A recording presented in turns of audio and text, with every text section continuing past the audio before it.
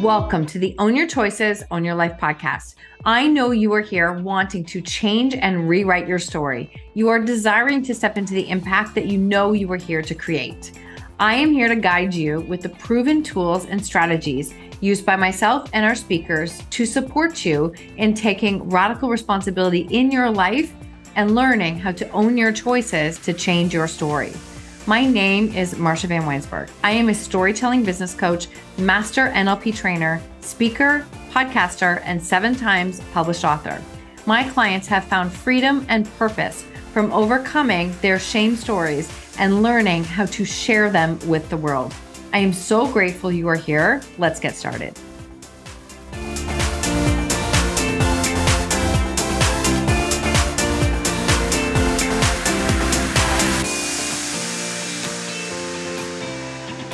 Welcome back to the show. Today we are speaking with Vic Ferrari.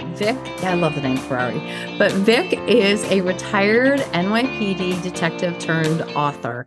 And he is here, honestly, in just such a different spin on the show, in the sense that we just need some humor. We all need some humor. And this is exactly what Vic does, as he is here today sharing his journey behind the scenes stories from years as an NYPD detective turned multi-published author and podcaster. He has published multiple books. He's the author of NYPD Law and Disorder, Grand Theft Auto, NYPD's Flying Circus, NYPD Through the Looking Glass, and Dickheads and Debauchery, which I love. And he's really, as he says, one of the funniest people that he knows. I just love this. I loved this conversation, and it was just fun. With no formal training or Harvard degree, Vic has managed to carve out a niche in the literary world. When he's not shamelessly promoting his books, he is a frequent guest on the nationally syndicated radio show Sterling on Sunday. Sit back, just enjoy this episode because it's an absolute blast. Welcome to the show today, Vic. I am looking forward to this conversation. Hi, Marsha. Thanks for having me on your show. I really appreciate it. Absolutely. So you have a really interesting background and job that you had for many years. Can you just start with telling us a little bit about who you are and what it was that you did for a living for a while? Sure. My name is Vic Ferrari. I'm a retired 20-year member of the New York City Police Department, born and raised in New York City, city kid, lived in the Bronx, always knew what I wanted to do since the age of 5. I knew I wanted to become a New York City police detective. By the age of 10, my friends and I used to sneak into the post office and steal FBI wanted posters off the wall and conduct manhunts around the neighborhood. You picture a pack of 10-year-old boys going into stores with wanted posters, trying to look for some guy wanted for a bank robbery in Alabama. I knew what I wanted to do. By age 20, I took the exam. I passed. And by 21, I was in the police academy, and I had a wonderful 20-year career with the New York City Police Department. I worked in a lot of specialized units. I worked early on in a DUI unit. I worked in a decoy unit. It's called anti-crime, where you're in plain clothes going after pickpockets and robberies in progress. I worked in narcotics division for a while, doing buy and bust operations during the crack epidemic in the 90s.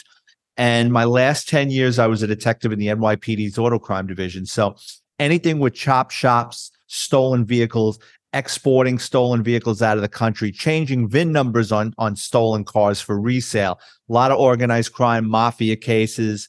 You got to remember, New York City in the 90s, we were averaging 150,000 stolen vehicles a year. So we were quite busy. Let's just put it that way. And we would pick off the garden variety pain in the ass car thief.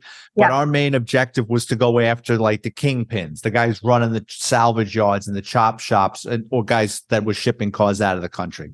And, after a 20-year run, it was time to do something else. I retired. I moved down to Florida and I started writing, and I've written a series of books about my experiences and the characters and interesting criminals that I came across during my time with the New York City Police Department. Wow. Good for you. Good for you. So, I want to get into writing and what you're doing with writing.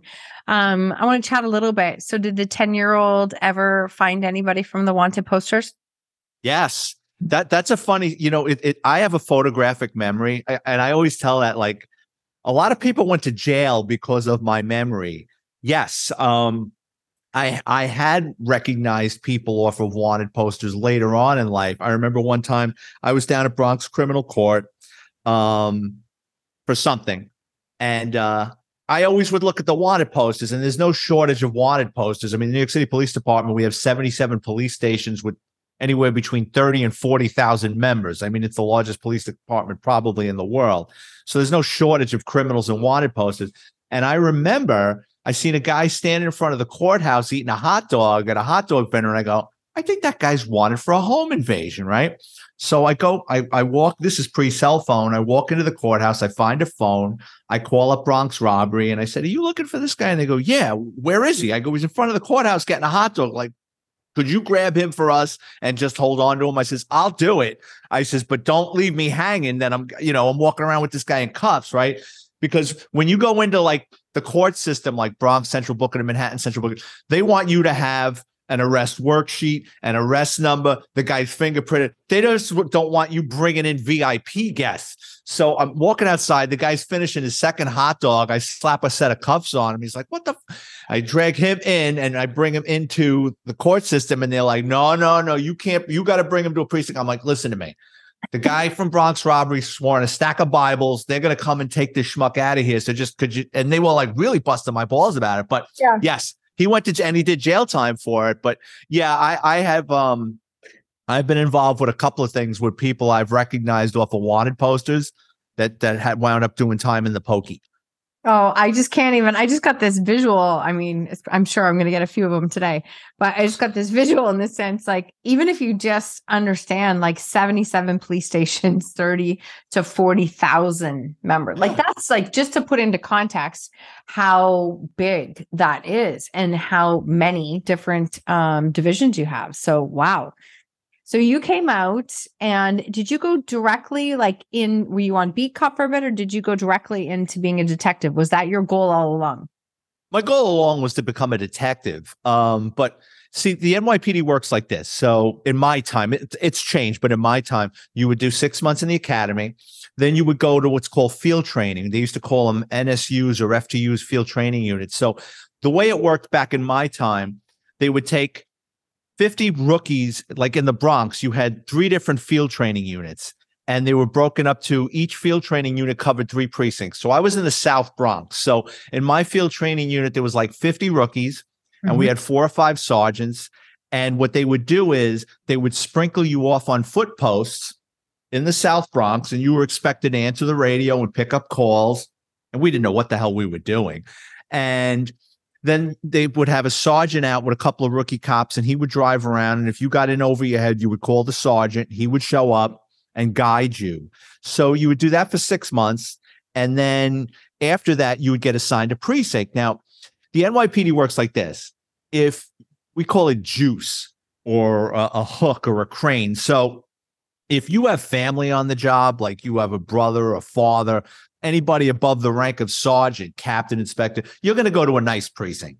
You're going to go basically to where you want to work, right? My dad was a butcher.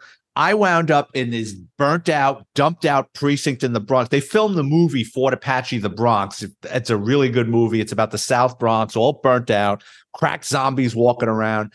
And, when you go to an NYPD precinct as a rookie cop, it's almost like going to jail for the first day. Everybody's looking at you. They're sizing you up. The old timers do not want to talk to you. They want nothing to do with you. It's like they forget that they were rookies at one time. And if you do get stuck working with an old timer, they tell you, don't touch that radio when I'm driving the car. And it's like, okay. And after a while, they want to make sure you're not a know-it-all. You don't have a big mouth. You're not a troublemaker. You're not causing problems. Then they'll warm up to you. And then, you're one of the guys or one of the girls. But until that process, you're walking on eggshells. So I was in this burnt out South Bronx precinct, and the only people that got sent there were morons like me that didn't have family on the job to get me to a nicer place, or people who had screwed up in other places, guys that got jammed up for other things that they couldn't fire. So they put them there to punish them. And when I was there, you had a lot of guys from the Vietnam War era, and a lot of those guys weren't right. And They played by their own set of rules. And I was like, you know what, Calgon, take me away. Like, what am I doing here? Right. Like, there's not even, like people, I'm walking into people. It's like spotting somebody with a full set of teeth was like, didn't happen every day. So I knew I was miserable there, and I put in for a borough unit that was looking for rookie cops, and that was out of the frying pan into the fire, because I was like, oh, this is a borough-wide unit. I could work anywhere in the Bronx. They were going through a personnel change. There was like a war going on between the administration, the old timers. I got thrown in the thick of that. I'm like, what the? I just want to be a cop, man. I don't want to be involved in the politics. I want to arrest the bad guys and help people. So eventually, after jumping on a couple of hot rocks, I found a nice precinct, and then I just started my career. Yeah, I think we all know there's politics behind every single profession. It's there, right? But I had to believe that it's like, who do you know? Oh, yeah. Right? Who do you know? Family, sure. Where do you want to go? And we look after our own kind of mentality. I'll tell you a funny story about that. So I'm a cop about 5 years, right? My younger brother, who in my books I refer to as Fredo, like Fredo Corleone in The Godfather, the dim-witted brother. He thinks it's funny, but whatever. Well, he's Fredo. Anyway, so Fredo is a correction officer. He's a jail guard, and he wants to come into the NYPD. So he's in the police academy, and he uses my father. So my father comes up to me and he says, your brother's graduating from the police academy. I said, I know. He says, he wants to work in the 4-9 and the 4-3. Now, those are two precincts that were really close to where we lived, and they were nice places.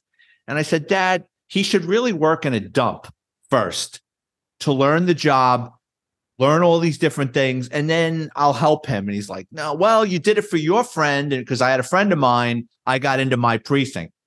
So I said, all right, let me look into it.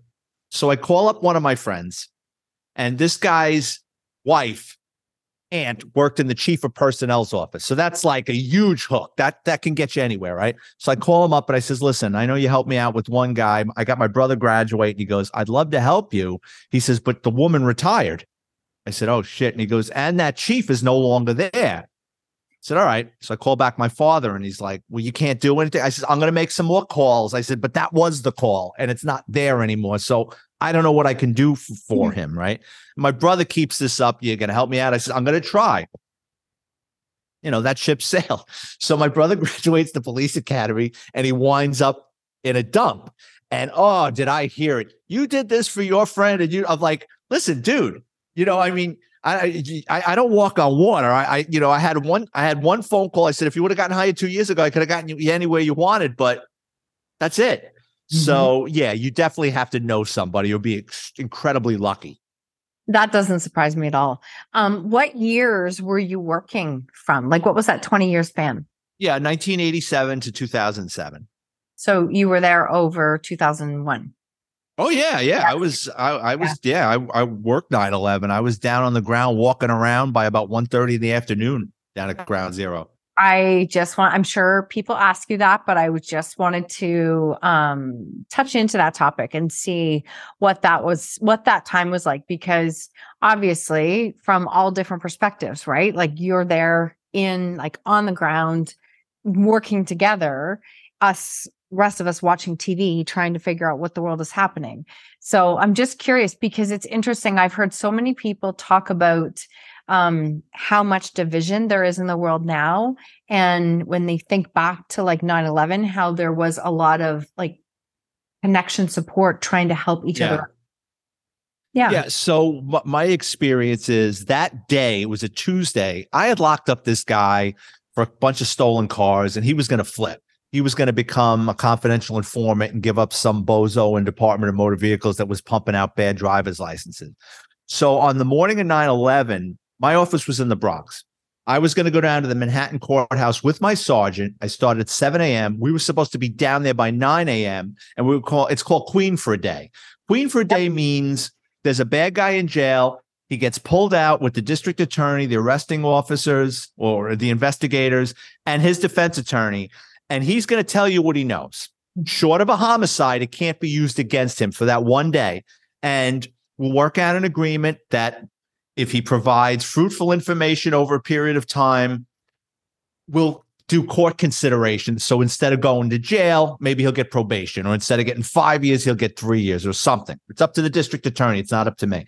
So I show up in the office 7:00. I'm supposed to go down with my sergeant. He's nowhere to be found. He comes breezing into the office after 8. And I go, John, I says, come on, we got to drive 45 minutes into Manhattan, find a parking spot, clock into court. I says, we're going to piss off the district attorney and his defense attorney. This is going to fall through. And he goes, yeah. He's farting around the office. And our office was on the second floor of a precinct. And one of the precinct cops ran upstairs and said, a plane just hit the World Trade Center. So we put the television on like everybody else, and we're watching it. Here comes the second plane. So we're like, oh shit. Now we knew it was terrorism. So the call came from downtown. Everybody get into uniform and stand by. And like I said, by 1:30, we drove down there. We parked on the west side of Manhattan, and we walked in, and it was like something out of a science fiction movie. It was everything was covered in that toxic dust. They didn't have like good respirators or masks to wear. We were getting like the Home Depot ones where you're going to demo your bathroom over the weekend. And, the closer you got to ground zero, the less sunlight there was because of the amount of particles in the air and just the debris flying around. Like there was paper just raining down on us hours later. And it was just wild. And I always say this, and I think we came down Broadway where we were walking.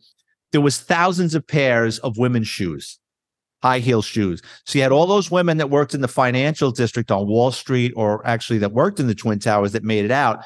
Apparently you can't run in heels. No. And they took their heels off and just, threw them, and everything was covered in that toxic dust. And, we got up to the pile, and it was like that last scene of Planet of the Apes where like Charlton Heston's looking at the Statue of Liberty head. Like I'm looking at this tremendous piece of the facades embedded in the concrete. And I'm like, how the hell did this happen? Yeah. And there was all sorts of crazy shit. A guy walked by in a spacesuit with a Geiger counter. I'm like, who's this guy? Like, is this like the government, or is this like a guy from New Jersey that had a Geiger counter? It was like, today's the day. You know what I mean? Like he came across the bridge and wanted to check out, mammograms or whatever. So there was a lot of wild crap going on down there. And, was down there from about 1:30 in the afternoon. We got dismissed about 5:36 in the morning. They told us, go home, run your clothes through a washing machine, and be back here at 5:30, 6 o'clock tonight. And we did that for probably about the first week. Then the NYPD was good about that, like rotating us in and out. Then I was out for a while. Then they brought us back after a couple of weeks. We were on the pile. Mm-hmm. So we were like ants, like on a pile of sugar with joint compound buckets of debris, just passing it down. And then eventually they got into heavy equipment to start pulling out like large sections of debris. And there's this dump out in Staten Island that had been closed for many years, the Fresh Kills landfill. They reopened it to start bringing that stuff out there and to start sorting through it. So since I worked in auto crime, they had us out in Staten Island. And what we were doing was we were cutting open the cars. So vehicles that were crushed, that went into the concourse or were just crushed as they were coming up, we were chopping them open to make sure there wasn't anybody in there. Wow. I can't even imagine what that experience was like, and to navigate and be there with others. I'm sure it has to be something that changes you. It just affects you. And maybe this is like the right question in the sense though, like, how do I say this? I'm sure the things that you saw are so different than what the average person sees. Like, yeah. Right? Well, I had a front row seat. Right. Like you have this front row seat. And I mean, the closest most of us can imagine some of these things is like what you see on TV. So it's what you see is so different from what the average person's going to see. Yeah, I mean, it was just like little things I remember. Like I remember a couple of days afterwards, they had us going on rooftops, looking for debris. And I think it was on Murray Street in Lower Manhattan. Like we found a part of the landing gear on the roof. Wow. It was the wildest thing. Yeah. And it was like, it was a distance. So it's like, I can't even imagine like debris that could have killed people. I mean, it was, like part of the landing gear on this roof, like blocks away. Wow. So it was, we saw a lot of wild stuff. Wow. And so as you spent time as a detective, and you're talking about, like we were talking a little bit before we started, but with cars and theft and rings. And I mean, so, sure, I live in a city, 350,000 people, cars get stolen, things happen all the time.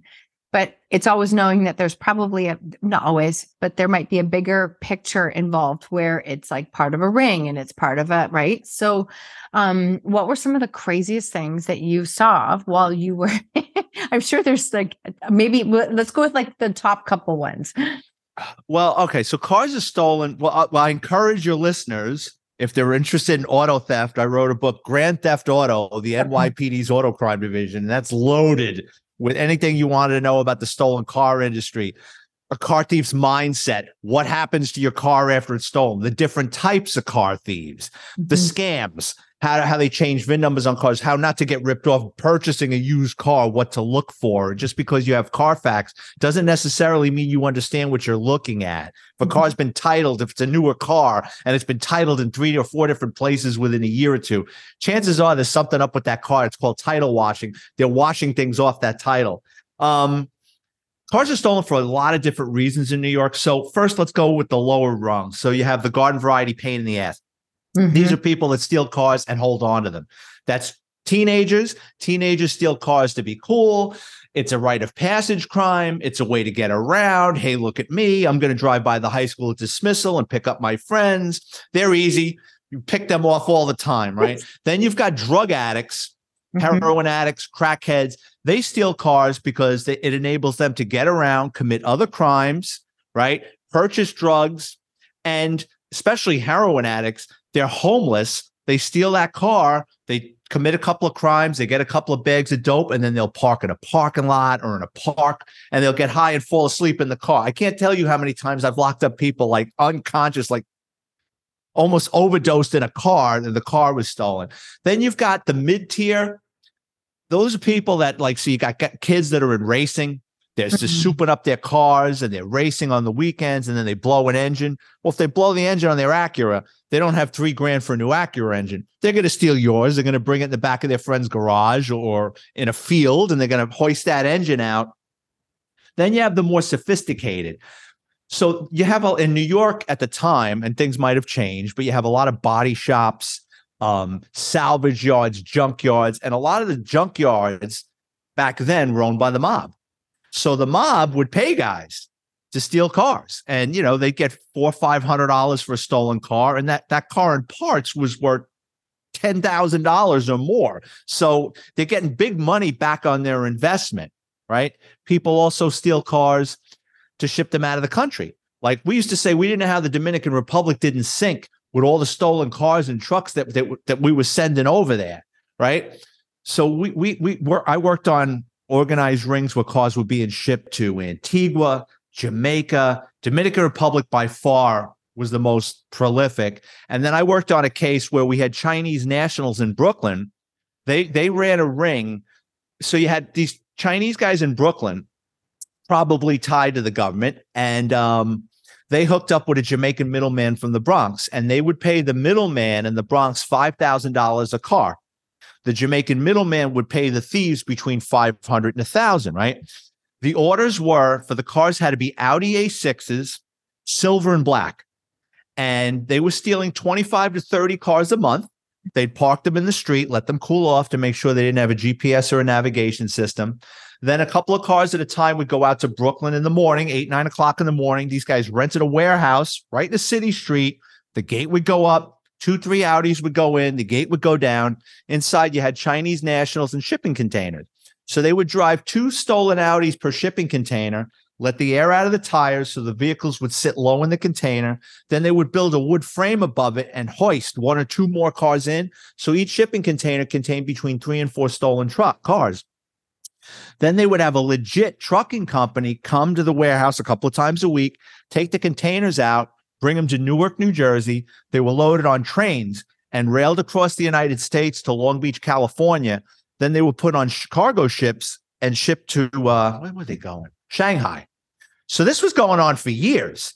And eventually we did that case with the Westchester County DA's office. And the NYPD is so large that we had Chinese guys. We brought in Chinese detectives from different units that spoke different dialects. So we had guys monitoring Cantonese, Mandarin phone conversations, right? Then we had Spanish detectives, or most of our thieves were Spanish, so they were monitoring their conversation. So in addition to this international shipping ring, we quickly realized that our bad guys were in the murder for hire business. And they're talking about whacking this guy and killing that guy. So when we finally took that case down, we cleared between 13 to 15 homicides. So I mean, these guys were into everything. You know, and some of the homicides, I mean, they were pretty interesting. It wasn't just like bang, bang, you're dead. It was like a planning into it. But they were bragging about it and talking about it. So, you know, once we took that case down, one of the main thieves, he never pulled the trigger, but he was kind of like Forrest Gump, like he was everywhere. And he was a getaway driver on a lot of these homicides. So when we took that case down, we were like, Mario, you better start talking or you'll go to jail for the rest of your life. He wound up doing about 10 years, but he buried a couple of guys as far as they're away for the rest of their lives. It's unreal. It's just unreal. Like, we always know there's more to it. I had a friend who just had their truck stolen in Toronto, and they were told how, like, you know, they had tags in their car, like the air tags, so that you could still find it, which of course they found and threw out anyways. But they said the new thing now is that a lot of thieves will go to the airport, tag your vehicle, and then they just follow it for when you take it home. And then it's like, then they steal it right out of your driveway. So why didn't they just take it from the airport? I don't know. That's what I don't even understand. But it was unless there's a camera. Unless there's a camera. Yeah. All right. So they might capture the image. Yeah. I'm guessing that there's more camera coverage at the airport than there is at the home. But yeah, they were home. It was their second night home, and they woke up and they could hear it, and somebody had taken the car. And so then they were able to track where the air tags were. And, you know, they're like, yep, we know where it is. It hasn't moved for like 3 hours. And the police are like, yeah, I don't think it's there anymore. Like, I think it's not there. And the story he was sharing afterwards, how he's like, you know, I mean, our truck is gone in pieces. Like it's just gone. It's literally how it's just worth more. And so it was really fascinating to listen to it, and how it can be very mapped out in how it is done and used. Well, look at it this way. So say, for argument's sake, and body shops are involved in this, not that they have stolen parts laying around, but look at it this way. So you get into a fender bender, you got a Honda Accord, you got a newer Honda Accord, and you got a front end point of impact in the front. So your hood's crumpled. You're going to need a front grille. You're going to need the fans, right? Headlights and everything. You're going to go to, your insurance company's going to say, we'll get some estimates, right? So you go to Body Shop A, and they tell you it's going to cost $4,000. You're going to pay a $1,500 deductible, and it's going to take about 2 weeks. You go to Body Shop B, and they tell you, don't worry about the deductible, and I'll have the car back at the end of the week. Well, you're going to go with Body Shop B. But what Body Shop B is going to do is going to send a couple of kids out to swipe that car, probably that color, so they don't even have to paint it, which they'll charge you for the paint anyway. And then what they'll do is they'll swipe it, pull the parts off. A van will show up one morning with the parts. They'll unload it, put everything back on, and call you up. Hey, Marsha, your car's ready. Oh, I feel like I live under a rock. Seriously. Then you got enhanced damage. We used to do this too. So like in New York, it was called the Roto program. So when a stolen vehicle is recovered in the street, like when I was an auto crime detective, we would take the cars ourselves to the pound. But for a patrol cop, they're not going to get involved in that. So they have, each precinct has several towing companies, and a lot of them are linked to body shops, right? So if they recover a stolen car in the street, the cops call the Roto company. The cop fills out a voucher, which is basic, the damage to the car and stuff, but nobody really looks at it. And then they call the owner. And the owner's supposed to go and pick up their car, right? But again, a lot of these towing companies also at body shops. So what they'll do is, say for argument's sake, just that Honda Accord we were talking about, right?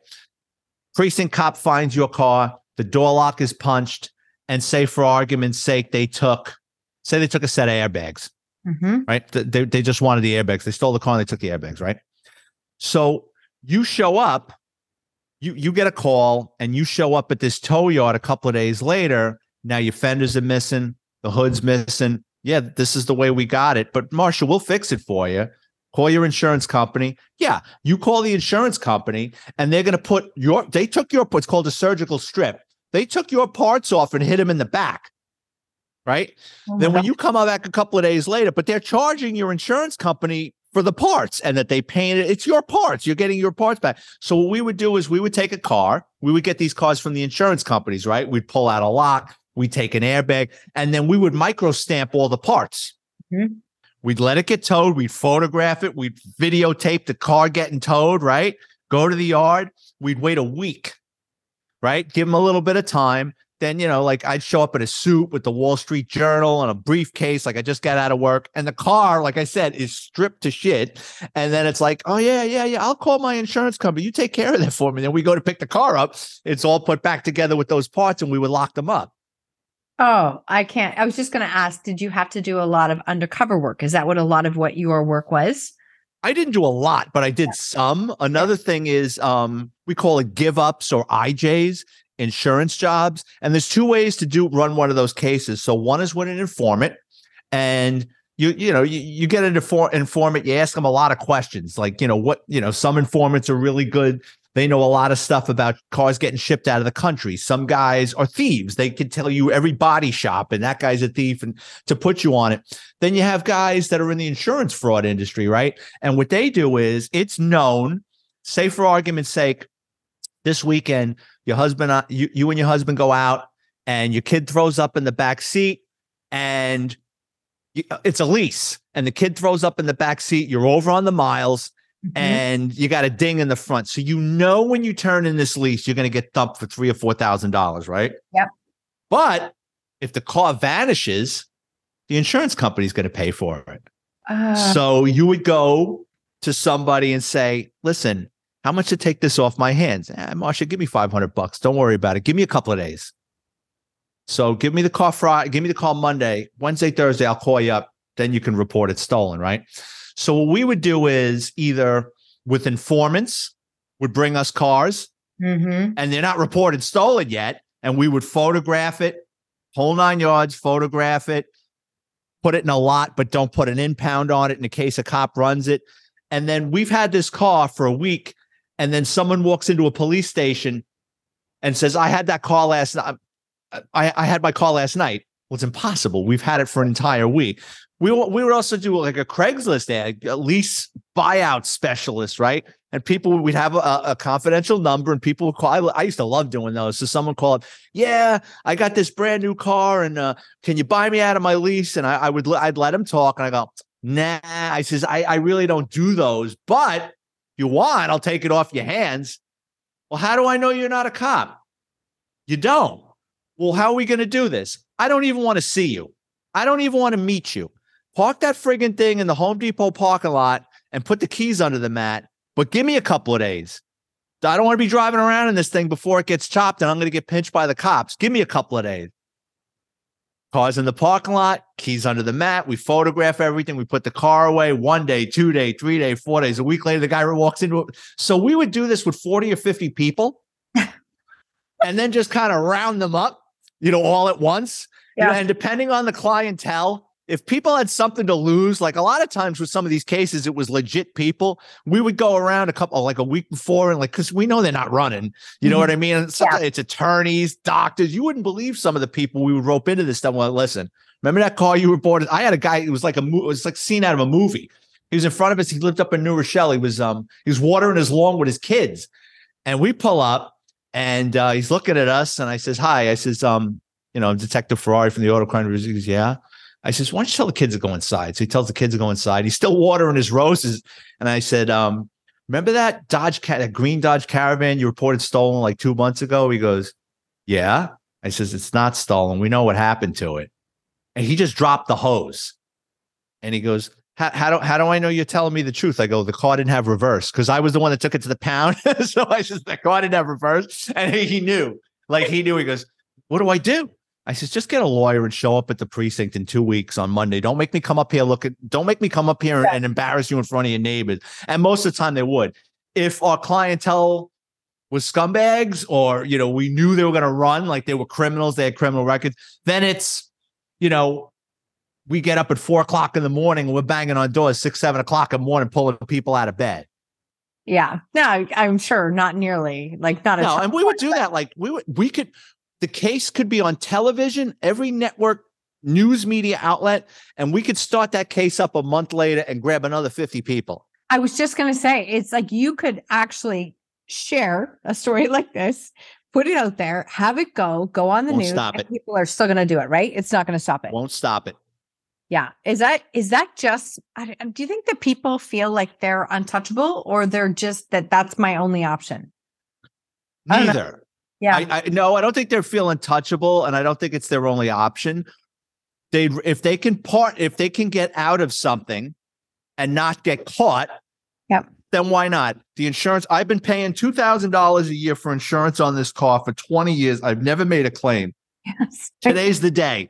Today is the day. And unfortunately, that day, sometimes someone's going to be coming to your door with handcuffs. Yeah, because it is fraud. Like it is, right? Like it is fraud. Yeah. You're right. When you put it sometimes in that perspective, that it's, I've paid for this for, 20 years. I've never claimed a dime. And what's the big deal? No one's going to get caught. I'm not saying I've done that because I haven't, but this stuff blows me away. Marsha, is there something you'd like to tell us? No, there's not. Just having fun. It's like, those stories, we have a lot of friends who are police and firefighters, and even some of the stories that they've shared, it's just like, wow. Yeah. So you did for 20 years, and then did you decide it was like, you know what, I think I put my time in and I want to go, like, did you hit a point where it was heavy, like too much heavy, or just curious? I could have done 40 years there. Okay. Unfortunately, because I loved the job, and I also loved what I did. I really, I was like a fish to water in that position. What happened is people retire, new supervisors come in. Yeah. And everybody in any job outlives their usefulness, especially a place like the New York City Police Department, where it's so fluid. And probably about I never thought about retirement. Probably about my 8th year in, I get this new sergeant, has no experience in organized crime. His father was an internal affairs big shot. So he was in the major leagues, and he never played A-ball. Yeah. And great analogy. Yeah, he didn't get it. And he also, I used to call him Lawn Boy, because he owned a landscaping company, and then like our hours would mirror his lawn schedule. So if I got a case and I got to be doing nights, he wants to do days. And so that started me thinking, I'm like, shame on me if there's piss in the pool and I'm still sitting in it. Yeah. And I was able to get away from him. I went to work for another sergeant who I liked a lot, but the writing was on the wall, and it was in crayon. It was getting very kiddie. And at 41 years old, I wasn't old, but you got young people coming in with new ideas. Things were changing. And I said, you know what? It's time to go. It's as much as this pains me, I don't want to be like my lieutenant who hung around too long and was embarrassing himself. I wasn't there yet, and I equate it in one of my books that a 20-year career with the New York City Police Department is a merry-go-round. It really is. You got your ups, you got your downs. There's a lot going on. It's overwhelming. It's a wild ride. But if you don't pay attention, Seabiscuit's going to throw you on your head if you're on that horse for too long. So I said, you know what? Let me go out on my terms. I can always find something else to do, and that's basically how I ended my career. Wow. And so did you immediately go into, I'm going to write, or how did you fall into? Oh, no. I retired. No. I retired, moved down to Florida, and I wanted to become a cop again. So foolishly, at 41 years old, I go back to school. I get my certification down here, and I'm working for this little police department. And it was like having a stroke and having to learn something all over again. Like the rules were different. The prisoners were going in different directions. It was all different. And like in Florida, the emphasis is very big on DUIs. Like in New York, especially when I first got started, I can't tell you how many times like we would lock people's keys in their trunk, or call them a cab, or kick them in the ass and just go, just get, as long as they didn't get into an accident or hurt somebody. There's just too much going on in New York. You know what I mean?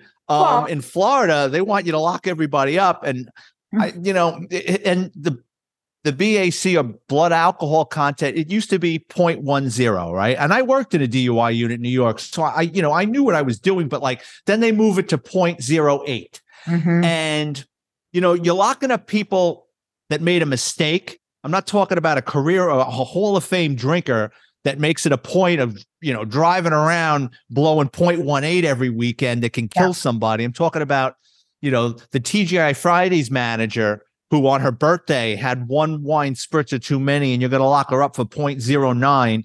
And now you're going to put her on probation, and she's got to hire a lawyer, and her insurance is going to go up, and she's going to be treated like a child. Mhm. I had a problem with that. Another thing, in Florida, like in New York, we had crime. We didn't have alligators. And I spent a half a day learning how to like wrestle a gator. And I'm like, there is no friggin' way. I says, can't we just shoot these things? And like, no, they don't want you shooting alligators in Florida. And I was like, but like, I'm not messing with this Jurassic Park thing. It's like, no, man, it was like a bad episode. What? I get paid for this. This is not like I didn't go to train to like be in Jurassic Park. And then they don't want you shooting alligators. And then what was it? Oh, I got tased. Like in New York, we had tasers, but only the supervisor carried them. Like in Florida, everybody gets one, and they're like, all right, you got to have your taser training. So I'm like, all right. So I'm figuring we're going to point it at like something and shoot the taser. No, we got tased. I didn't like that. Like, you can mace me all day long and twice on Sunday. I don't mind. I can fight through it. I do not like that goddamn taser. It feels like you're having a heart attack. Like I'm standing there and like they don't shoot you with it. They tape one of the leads to your armpit and another one to your crotch. Oh. Yeah. So it arcs. And then like they got two morons on either side of you smiling. It's like, are you ready? And I'll never forget the instructor who I wasn't a fan of. He goes, you want the 3-second ride or the 5-second ride? I says, make it 3 and quick. He goes, we'll see. I go, you make that thing go 5 seconds. I said, I'm going to kick the crap out of you when this is over. So I got the 3. But yeah, there was a lot of differences of being a cop in Florida. And I said, you know what? The game has passed me by. I went from being a detective in America's largest police department to a bad episode of Reno 911. I said, you know what? I don't want to do this crap no more. So I had a couple of different businesses that I had. And then my friends and family says, you got to start writing books. You got all these stories. You know how to tell a story. Just start writing these things down. And I just started writing these NYPD themed books, and they started selling. And then I started going on podcasts, and, it just kind of took off. I love it. I think so. Can I ask then, have you had to change stories? Have you had to change names, change people, are all your stories based on things that happened? All my stories are based on things that happened, but I changed the names, the dates, the locations, the ranks, because do I write about people I don't like? Yeah, absolutely. But I'm not a sour grapes kind of guy to point that out. Like, so sometimes something might have happened to a guy, but I put it that it happened to a female cop or vice versa. The names are changed, the locations, the time period. But yeah, like, for example, there's a story in one of my books. There was this guy we worked with, and wasn't the smartest guy in the world. And the quickest way to get in trouble in the NYPD is to lose your gun, shield, or ID card. If you lose any one of those 3 items, they're going to take 30 vacation days and put you on a year disciplinary probation. So this guy lived in a shitty neighborhood. He was going out drinking one night. He didn't want to bring his gun with him. So he hid his gun in the one place he didn't think anybody would find it, his stove. Puts the gun in the stove, goes out cocktailing, comes back 3 hours, 9 beers later, all liquored up. He's hungry. So he preheats the oven to 425 to make some frozen pizzas. He goes in the living room. He starts channel surfing. There's gunpowder and bullets. The bullets and the guns start exploding. So probably the first one, he was like, what the F was that? Yeah. The second one, it's like, oh, shit. And he had to crawl out of his house on his hands and knees as his gun was shooting at him through the stove. And he had to call emergency service, and they came. And P.S., he lost 30 vacation days. He got put on a year probation. And he had to buy a new gun and a stove because the thing just blew it to pieces. So, yeah, my books have like things that went wrong, embarrassing moments, unbelievable stories. There's a chapter in one of my books called Rubbing Elbows, where I've bumped into and met famous people. Cases I worked on. My books don't have a beginning, middle, end. They're just a short compilation of stories. So like you'll go to a chapter in one of my books called Crossing Over to the Dark Side, and there's chapters of police corruption. So how the NYPD handles corruption, cops that I know went bad, what happened to them, and things like that.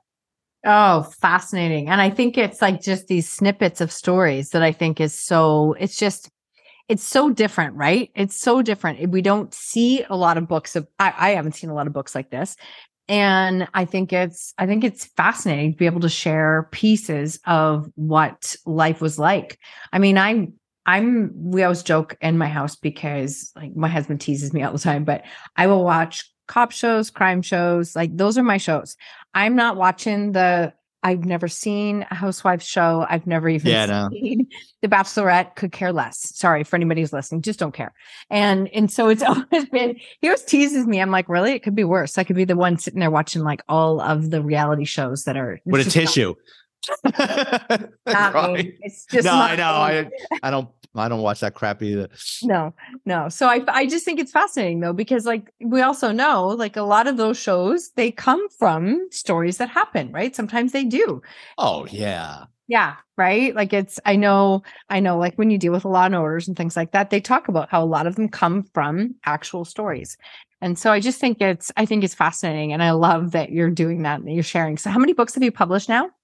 I've published 6, 4 of which are behind the scenes looking into the New York City Police Department. Another one is called Confessions of a Catholic High School Graduate. It's got a picture of a kid getting chased out of a confessional. That really happened to me. I was a little son of a bitch as a kid, always getting into trouble, and my parents sent me to Catholic high school to kind of straighten me out. It was probably the best thing that ever happened to me. So the book is technically about you being that's you. Oh, yeah, no. Confessions of a Catholic High School Graduate is my childhood growing up in the Bronx in the 70s and 80s and just the crap that I got myself involved in. You know, this is before video cameras. I think if I was a kid now, I'd be in jail. But as a kid, like, you know, I always like tell stories like the best night of the week for us was garbage night. Like we were like wild dog. We would go out, me and my friends, and we would pull stuff out of the garbage like fluorescent light bulbs were lightsabers that would explode. You know what I mean? Or when I was a kid, they were going from vinyl records to cassette tapes and 8-tracks, right? We would find like these records and they were like exploding Frisbees. So we'd be running around the neighborhood, whipping them at each other, you know, bouncing off of cars and exploding. And Whammo made the Frisbee. So we figured that out. So when we would throw the Frisbee of death, as we would call it, when it would explode on someone, we go, Whammo! So yeah, I had a colorful childhood. That's awesome. And my husband we went through a lot of experiences with our kids growing up. And I remember, I don't know how many times my husband said, he goes like, Marsha, like I'm telling you, some of the things that we did, there was just never proof. Like there was never proof. We didn't have cameras. And if we did, we wouldn't have thought of posting it and sharing it. Like this is We're telling your parents. Right? Like, no, it was just a very different time. I mean, I see all kinds of jokes about that when you're dealing with Gen X and how it was like, no, like I would get in trouble if I came home too early. That was what life was like then. It was like, you just go out and you come back when it's dark, right? When it's dinner. That's like, and it sounds so strange now, but that's literally what life was like. Awesome. So you're in this space right now. You've got 6 books published. What's next for you? I'm writing a 7th. I don't have a name for a title yet. That'll probably be out the end of the summer. But what I am working on now is from doing 5 and 10 podcasts and radio interviews a week, I'm going to start my own podcast. It's going to be called, I'm going to name it after my book, NYPD Through the Looking Glass: Stories from Inside America's Largest Police Department. And I've got the artwork and I've got a title, and it basically spells out, I'm going to bring on retired NYPD cops that worked in homicide, the fingerprint division, sex crime, because I have all my friends, right? So I can bring them on and talk about things that most people would never know about what goes on in the New York City Police Department. And that podcast should be out probably in a month or so. Oh, that's awesome. Congrats and welcome to the podcast world. You definitely can do it. There's no question.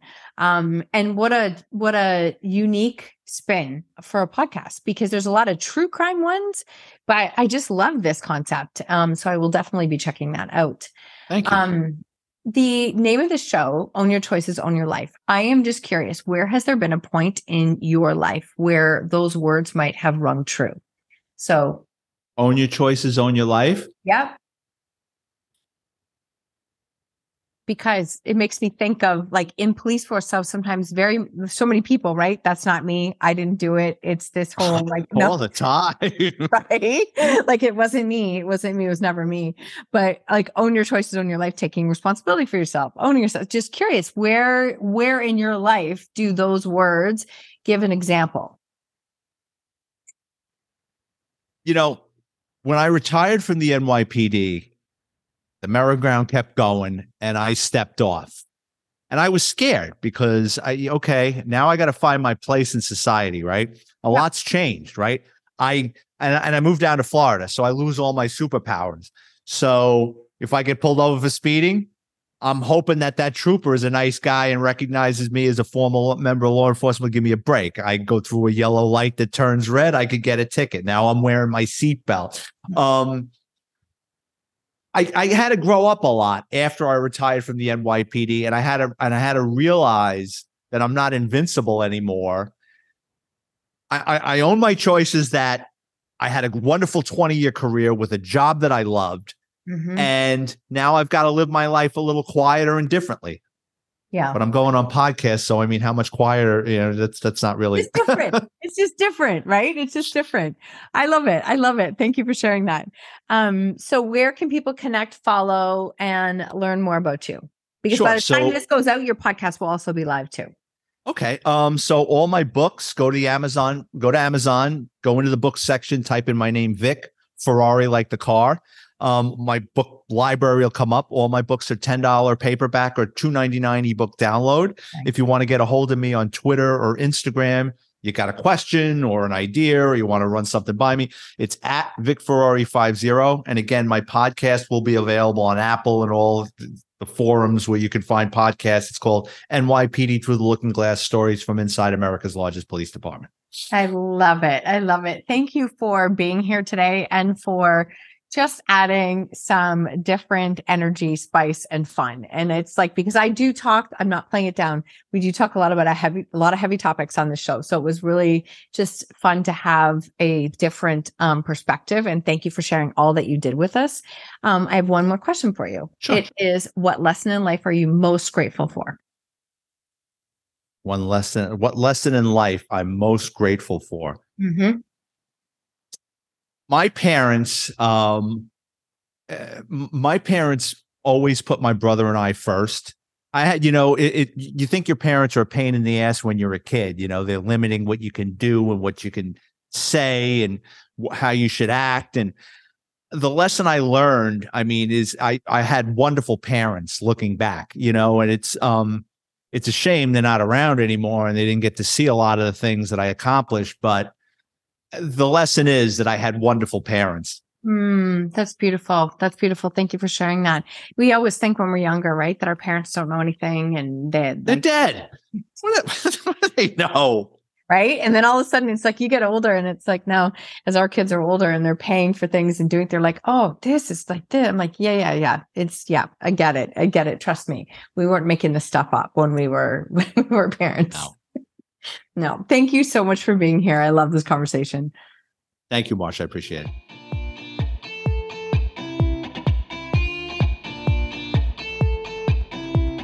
Thank you so much for tuning in to another episode of Own Your Choices, Own Your Life.